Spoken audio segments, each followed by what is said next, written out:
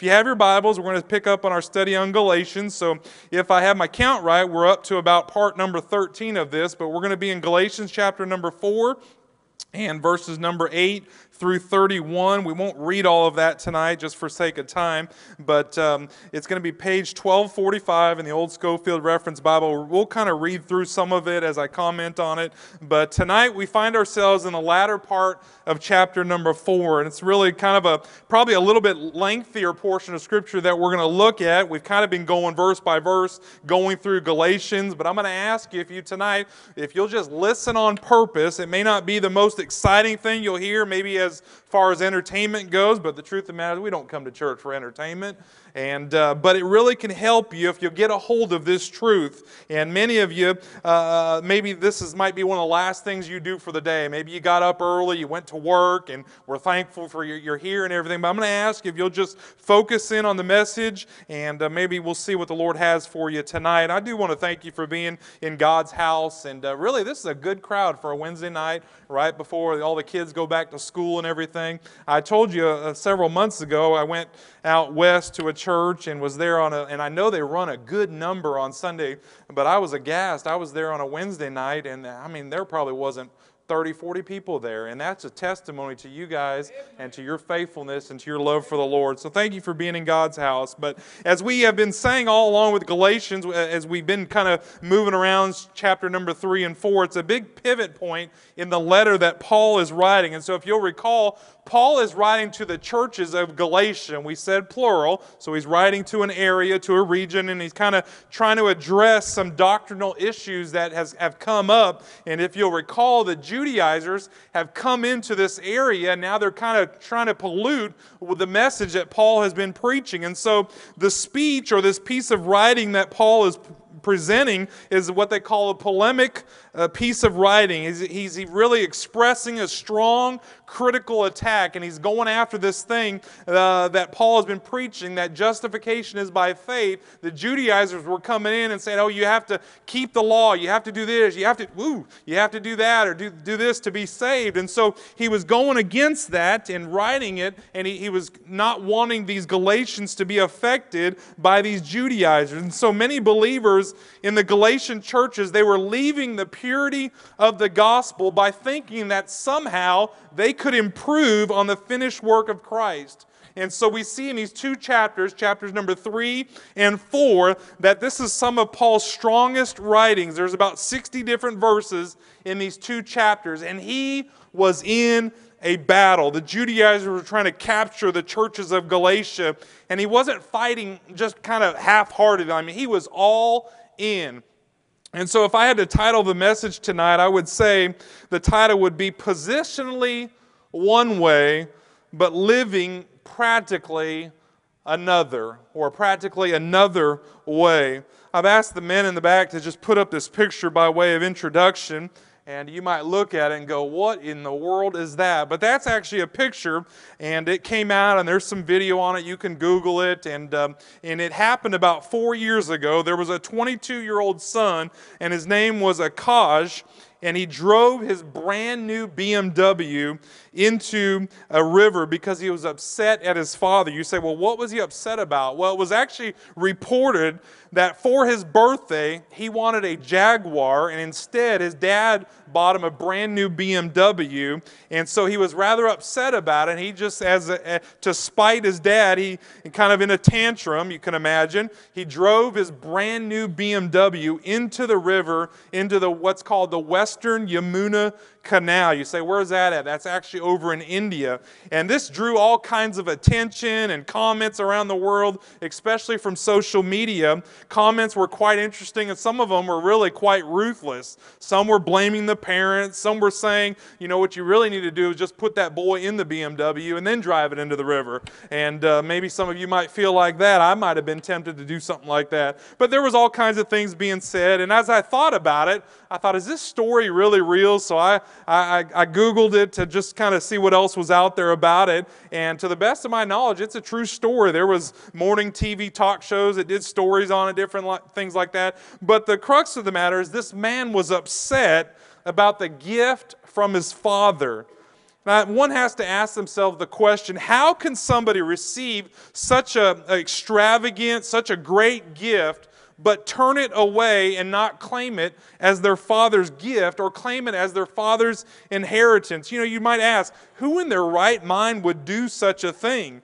I can remember my first car was a 1982 Honda Civic wagon. It wasn't no brand new BMW, I know that. But except, the only person I could think of that might do something like that was maybe a spoiled brat. Somebody that just, they were handed everything and handed it with a silver spoon in their mouth and ungrateful for their father's love and his gift. But as we've studied the book of Galatians and now we come to chapter 4, that's really what the Apostle Paul is addressing here. Last week we looked at the fact that we were adopted into God's family, and everything that Christ has, we are joint heirs with Him.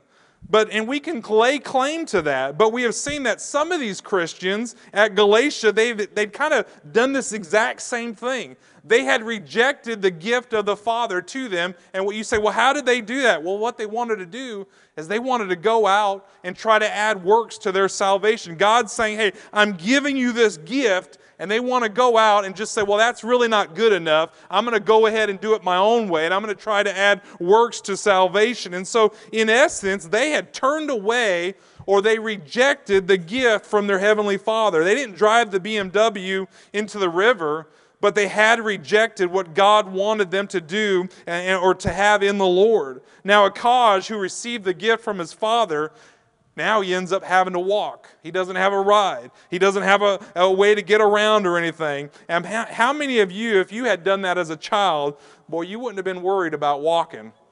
You would have been worried about how am I going to sit down for the next few months, because probably Daddy Bear or Mama Bear would have blistered your back end. Can I get an amen right there?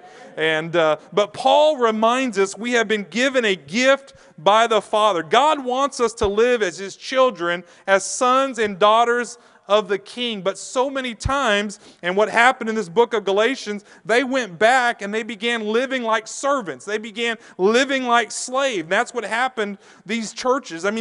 These Christians, they were saved by the grace of God. They were redeemed by the blood of the Lamb. They were filled with the Holy Spirit, and somewhere they had been deceived. They had been manipulated. They were living as sons. They were living as sons and daughters who rejected that truth. Now they were in the lifestyle of servitude. They put themselves back into that bondage. So the theme really has been repeated numerous times through the book of Galatians. And real quickly, I want to give you just three quick things that Paul kind of makes a point, and he's trying to steer the Galatians to get back to thinking about how they're really supposed to live. That he wanted to steer their minds and say, hey, Galatians, realize you are sons.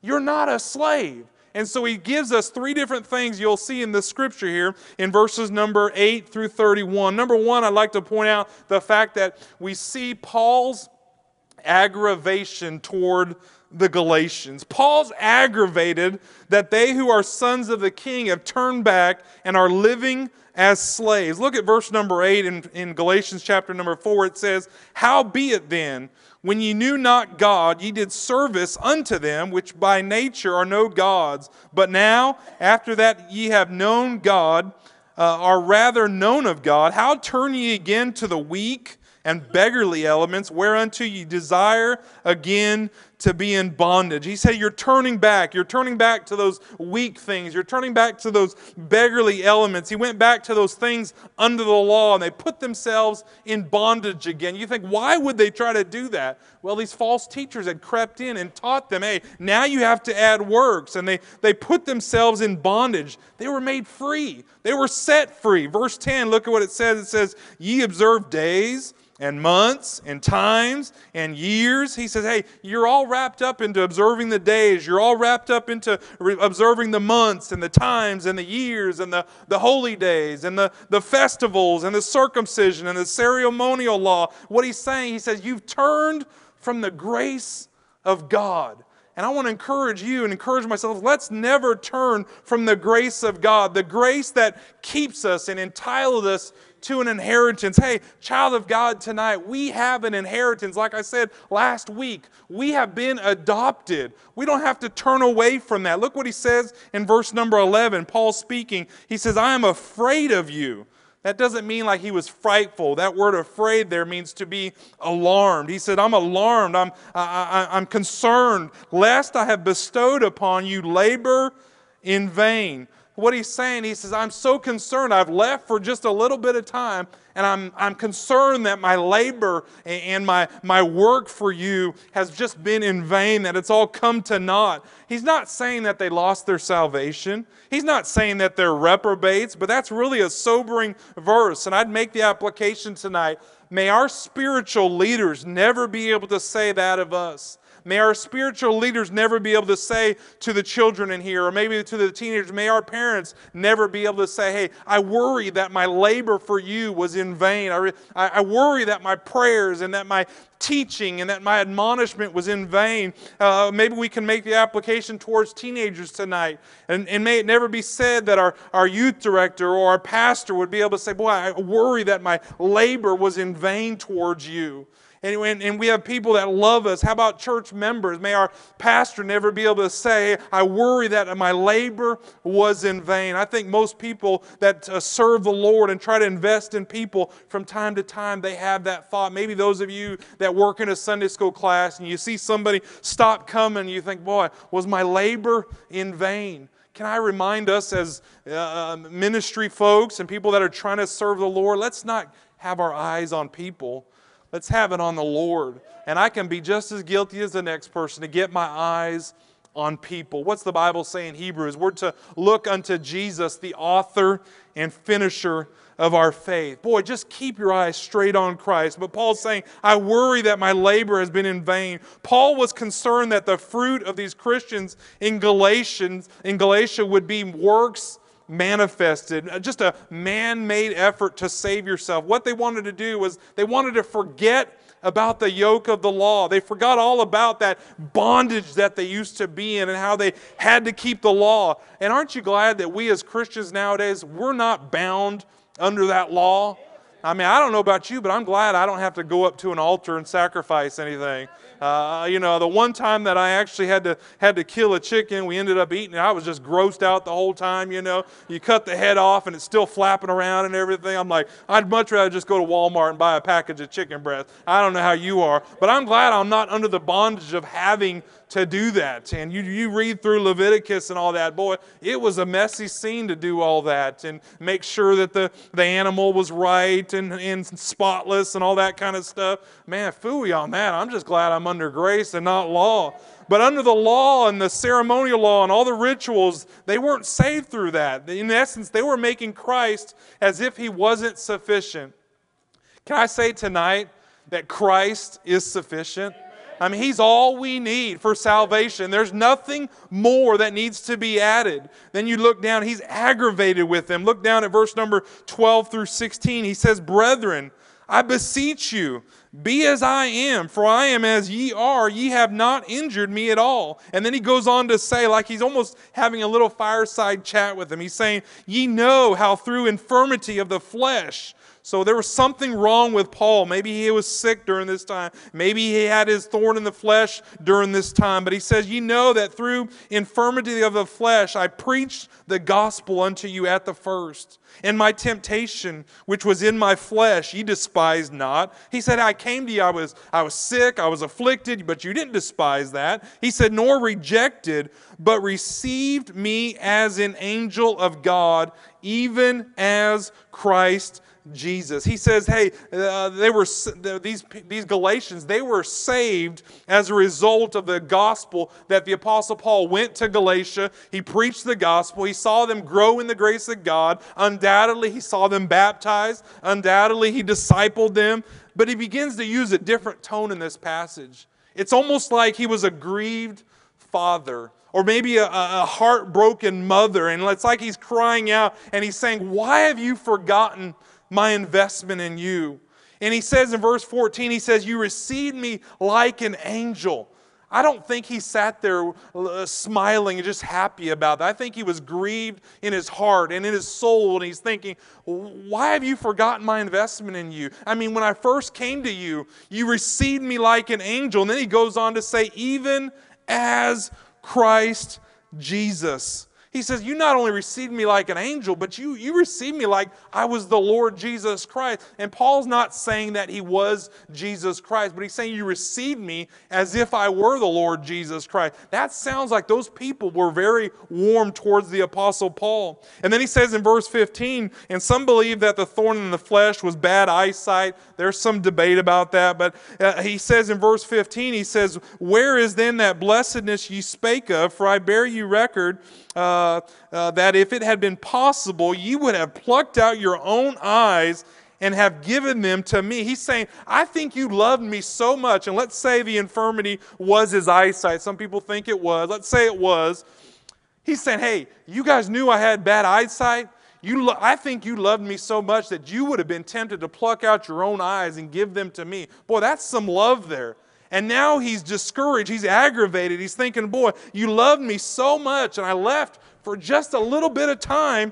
And now these Judaizers, they've crept in, and now their view of Paul had changed. And he's thinking, what is going on? He's aggravated at them. Look down at verse 16. Boy, what a sad verse. He says, am I therefore become your enemy because I tell you the truth?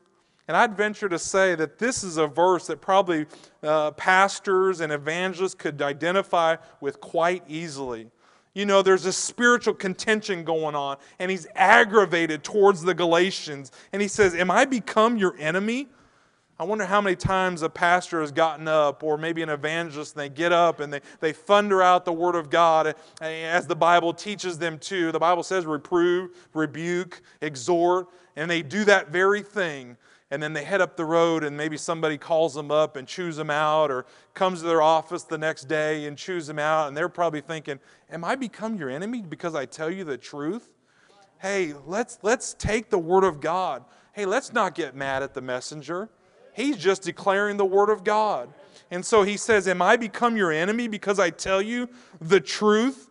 They turned away from the belief that salvation, we've said it all along in this series, salvation is by grace alone, through faith alone, in Christ alone. They were getting away from that. It's only Christ that can save us. It's not the flesh. It's not good works. It's not rites. It's not rituals. It's not ceremonial law. It's the fact that Christ paid our sin debt. He paid it all. I love that song. Jesus paid it all. All to Him I owe. Sin had left a crimson stain. He washed it white as snow. Hey, can I remind you tonight, remind myself, God doesn't need any help when it comes to providing salvation. Yes, we are to witness, and I understand the biblical mandate that we're all supposed to share the gospel, but as far as providing salvation, He's got that all covered. He'll take care of it. He saves us.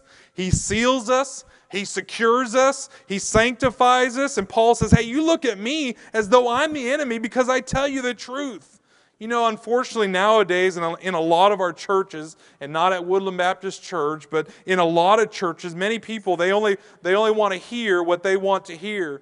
You know, if you'll do that as a preacher or as a messenger of the gospel, you'll stay in pretty good standing with most people. But look what the Bible says in 2 Timothy 4:3. It says, for the time will come when they will not endure sound doctrine. Boy, if that's not the age we're living in today. So many, boy, you preach the whole counsel of the Word of God, and people run like termites when you turn on the light or something. I mean, they're gone. And I don't know if termites do that. Maybe bugs or something. But after their own lust shall they heap to themselves teachers having itching ears. Boy, they just want to have their ears tickled. Hey, they want to come to church on Sunday morning. They don't want to be back Sunday night or Wednesday. They just want to have their ears tickled. Oh, preacher, just share the good news. And there is good news. But there's sometimes we need to be rebuked.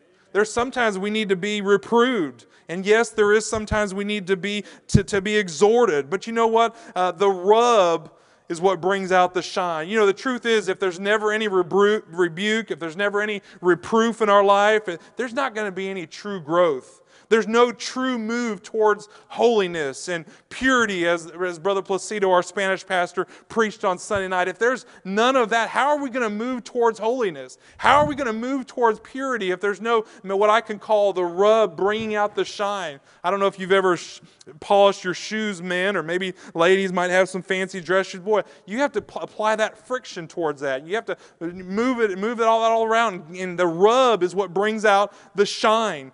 Here at the Christian school, I have a part in the soccer team, and our job is, obviously to train the athletes, try to get them ready for soccer and everything. But soccer is a grueling sport, and so the first week or two of practice, what we try to do is we just want them to run, and we want them to do a drill and go back to running some more. Why? Because we have to build up that stamina. We have to build that endurance. It doesn't feel good, but it's for their good. I told the kids the other day, I said, we don't want to give up fatigue goals, is what I said. You know what that is? That's just a goal that you just gave up because you flat out got tired. And in our Christian life, hey, we don't want to give up things to the devil just because maybe we didn't have the rub bring out in us the shine. Paul is willing. He says, hey, I'm willing to stick my neck out on the line for you. I'm willing to fall out of good graces with you that I might be in good graces with God. That's what he's saying. He's aggravated towards the Galatians. Number two, we want to look at Paul's aim with the Galatians. What's Paul's aim? We know he's aggravated with them. We know he's thinking, am I become your enemy? But what's his aim with the Galatians? Well, look at verses number 17 through 20. He says, they zealously affect you, but not well. Yea, they would exclude you, that you might affect them. But it is good to be zealously affected, always in a good thing. He says, it's okay to be zealous, but be zealous in a good thing. And then he says, and not only when I am present with you. Do you get the drift? He's thinking, boy, I left and you just wandered away. Hey, that should be an encouragement to us. Let's be faithful no matter who's watching us. Let's love God whether our parents are there, whether our spouse is there, whether a spiritual leader is there. Let's just love God. And so what's his aim? Even in their backslidden condition, Paul still has a desire to help them. Even though they messed up, Paul says, I'm not willing to give up. He wants Christ to be formed in them. Look at verse number 19. He says, my little children. Boy, like a father. You get that tone there, like a father, like a mother. He says, my little children, of whom I travail in birth again. Now, Paul was a male. What does he know about birth? But he's saying, I travail like a mother does in birth, meaning I labor, meaning I'm working hard and I'm in pain about this. He says, I travail in birth again. And then what's his goal? Until Christ. He didn't say until I be formed in you. He says, I want Christ to be formed in you. Hey, everything we do should try to point others to the Lord Jesus Christ. As parents, let's point our children to the Lord Jesus Christ. As Sunday school teachers, let's point our children, our pupils, to the Lord Jesus Christ. Let's point them to God Himself. And He says, until Christ be formed in you. He has a burden to defend them against these religious zealots. He's travailing like a woman giving birth. He labors. He's travailing over his children in the faith. He wants them to be more like Christ. Paul's saying, hey, I'm not willing to turn my back on you. Can I say tonight that seeing people grow in Christ, or if you will, this thing of discipleship, it's a messy journey. It can get messy. It can be a difficult journey. It can be a hard journey. You know, the truth of the matter is conflicts will pop up. But you know what? Paul didn't just write them off.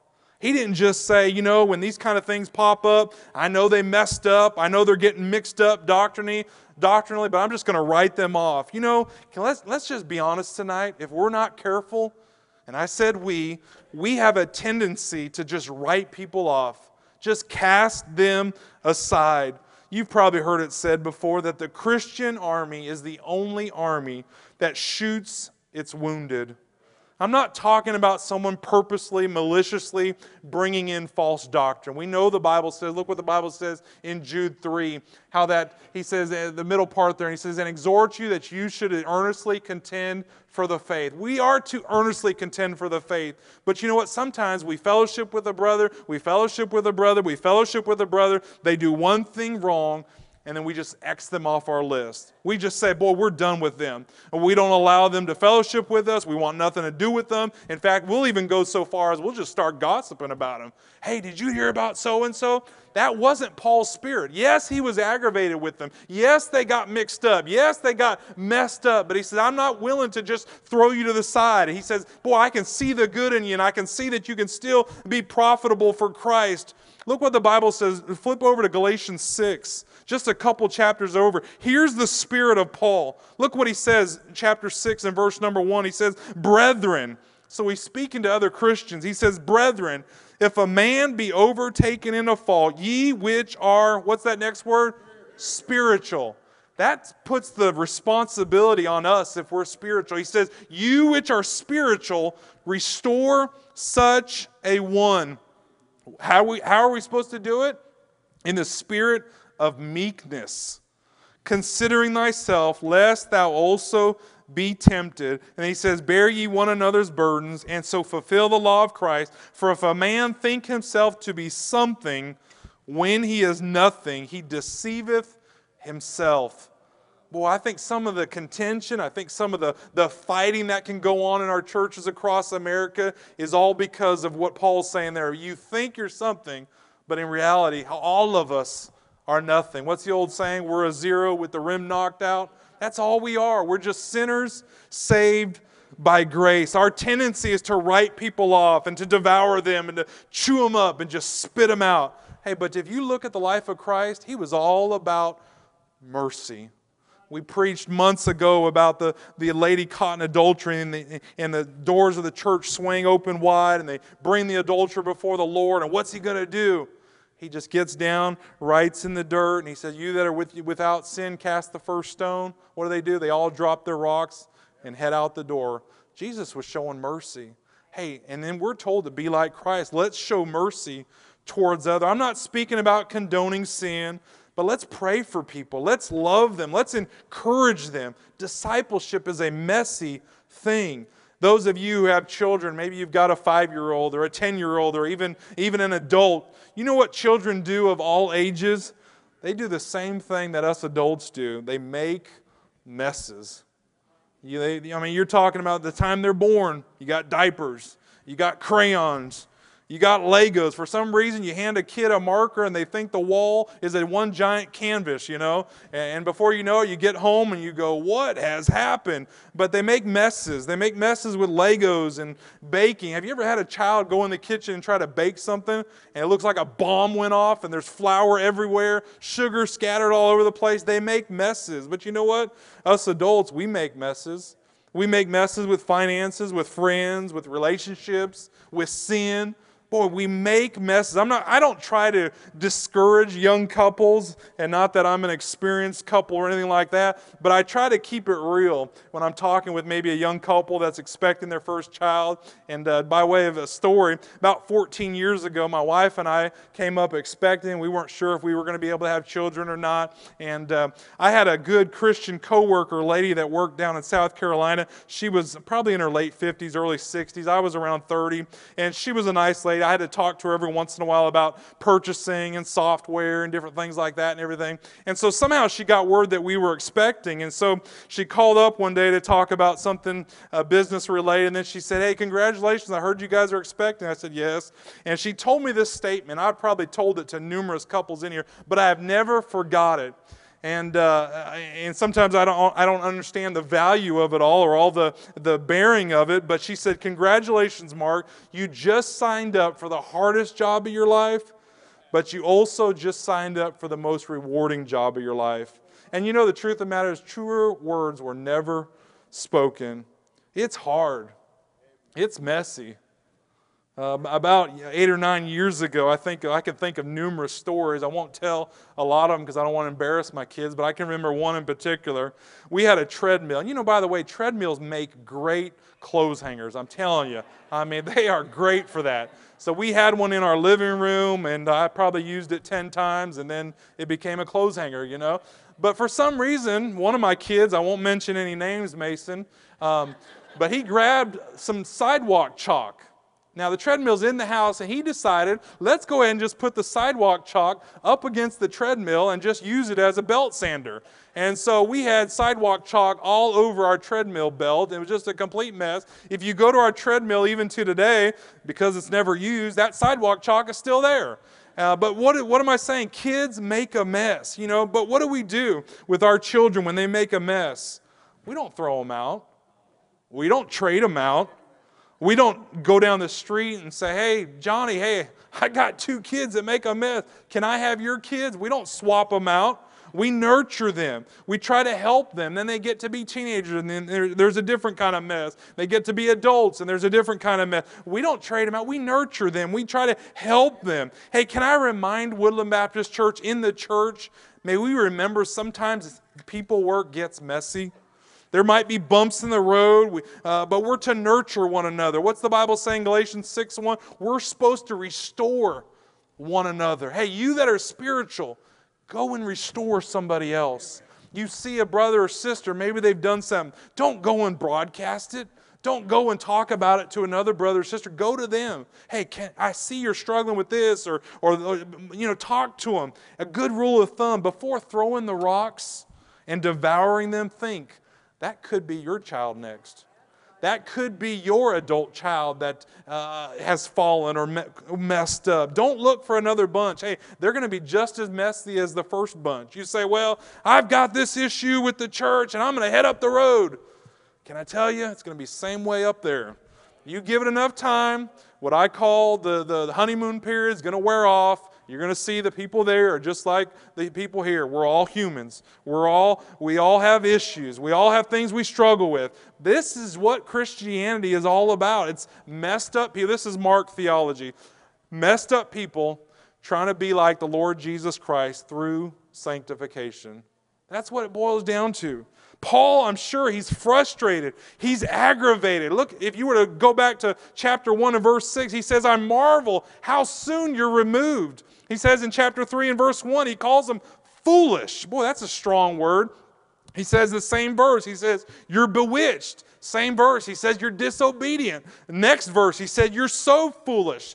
But despite these people being manipulated and despite them being deceived, that's what the devil likes to do. He likes to deceive people. But Paul doesn't say, hey, I'm writing you off. I'm done with you. But what does he say? He instead says, as their father in the faith, he says, I travail in my spirit. He said, I'm concerned for you. Hey, can I ask you tonight, can I ask myself tonight, in your heart of hearts, who do you travail over? Is there a fellow brother or sister that's wayward and you have them on your mind, you're concerned for? I'm not talking about going down to Stratford Barbecue and gossiping about them, but I'm talking about, do you have a concern for them? You pray for them, and you maybe make a visit to them, or you have them, you invite them over for coffee, or you take them out to a meal, or you shoot them a text. Paul's aggravated with them. His aim with them is to restore them. And then lastly, number 3, we're going to look at his allegory to the Galatians.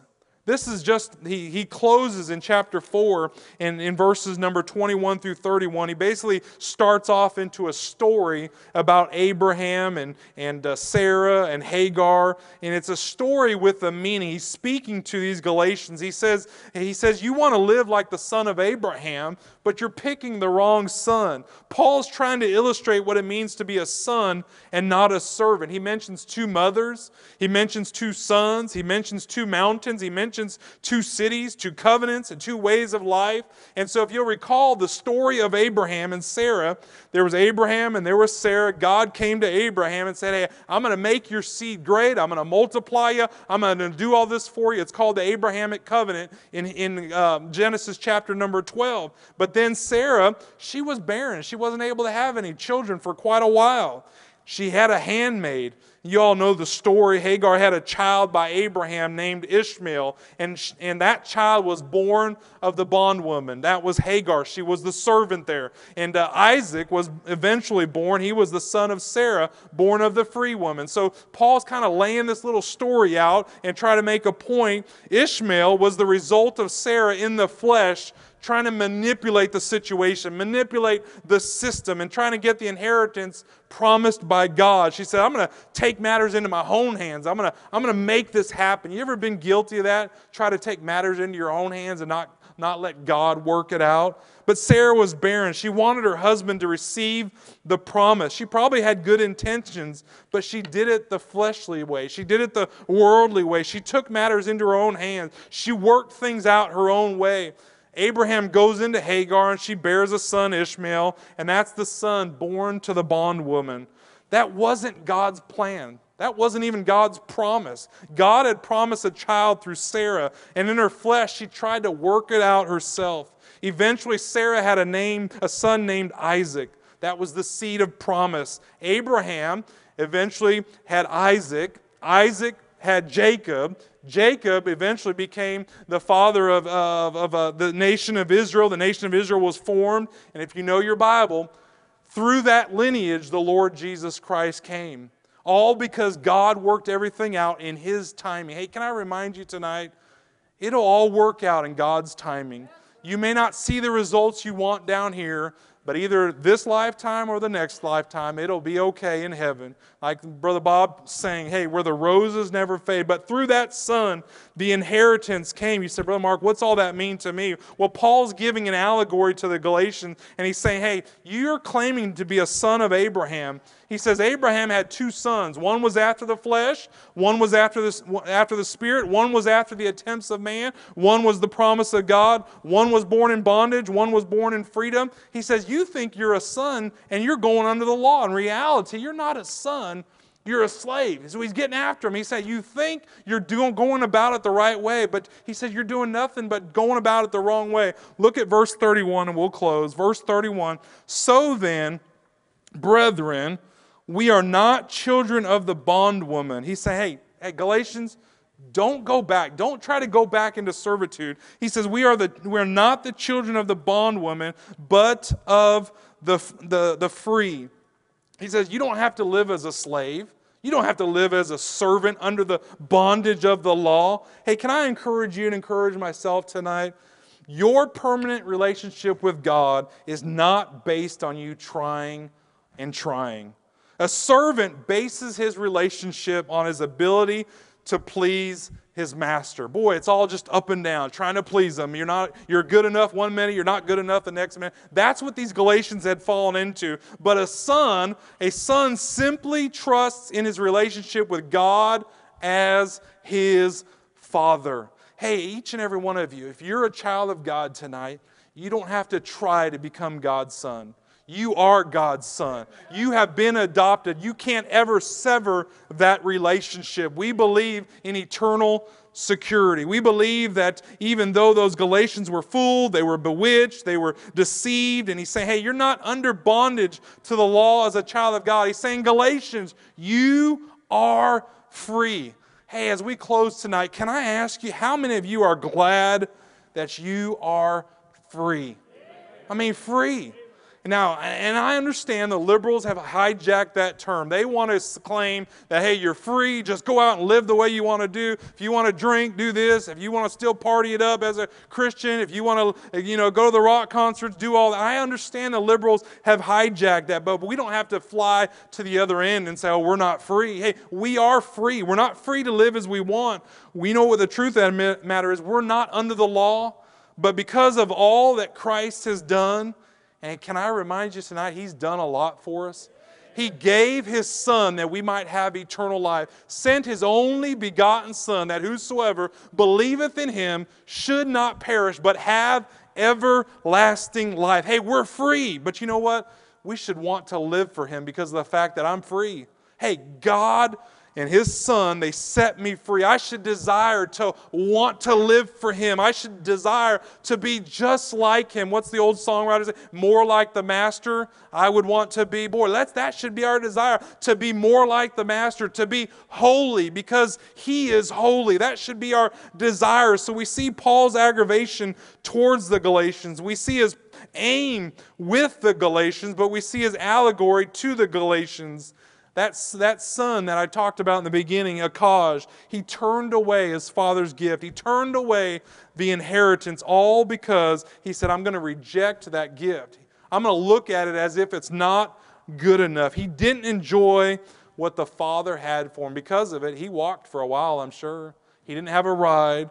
And I'm afraid too many of us Christians, sometimes we can be positionally one way, but we can live practically in another. We can live under bondage. I don't know how many of you ever listened to Dave Ramsey. He's a finance guru and all that. And sometimes he'll welcome people into his studio and he interviews them, and they interview him and they ask how you got out of debt. You know, you sold this, you made this much as an extra job, and on it goes. But at the end of it, they do what they call the debt-free scream. And what do they all yell out? I mean, real loud as can be, freedom! Can I tell you tonight, we as Christians, when we get saved, when we get born again, on a Sunday morning, when somebody comes down and walks down the aisle, you know what they can turn around and yell? Freedom! Why? Because that new spirit lives inside of them. The Holy Spirit lives inside of them. Hey, we are a new creature. We should live for Him. Why? Because, hey, we've been set free. We have been adopted as a son. We see his aggravation, we see his aim, and then his allegory to the Galatians. Let's have every head bowed and every eye closed. Let's all stand to our feet.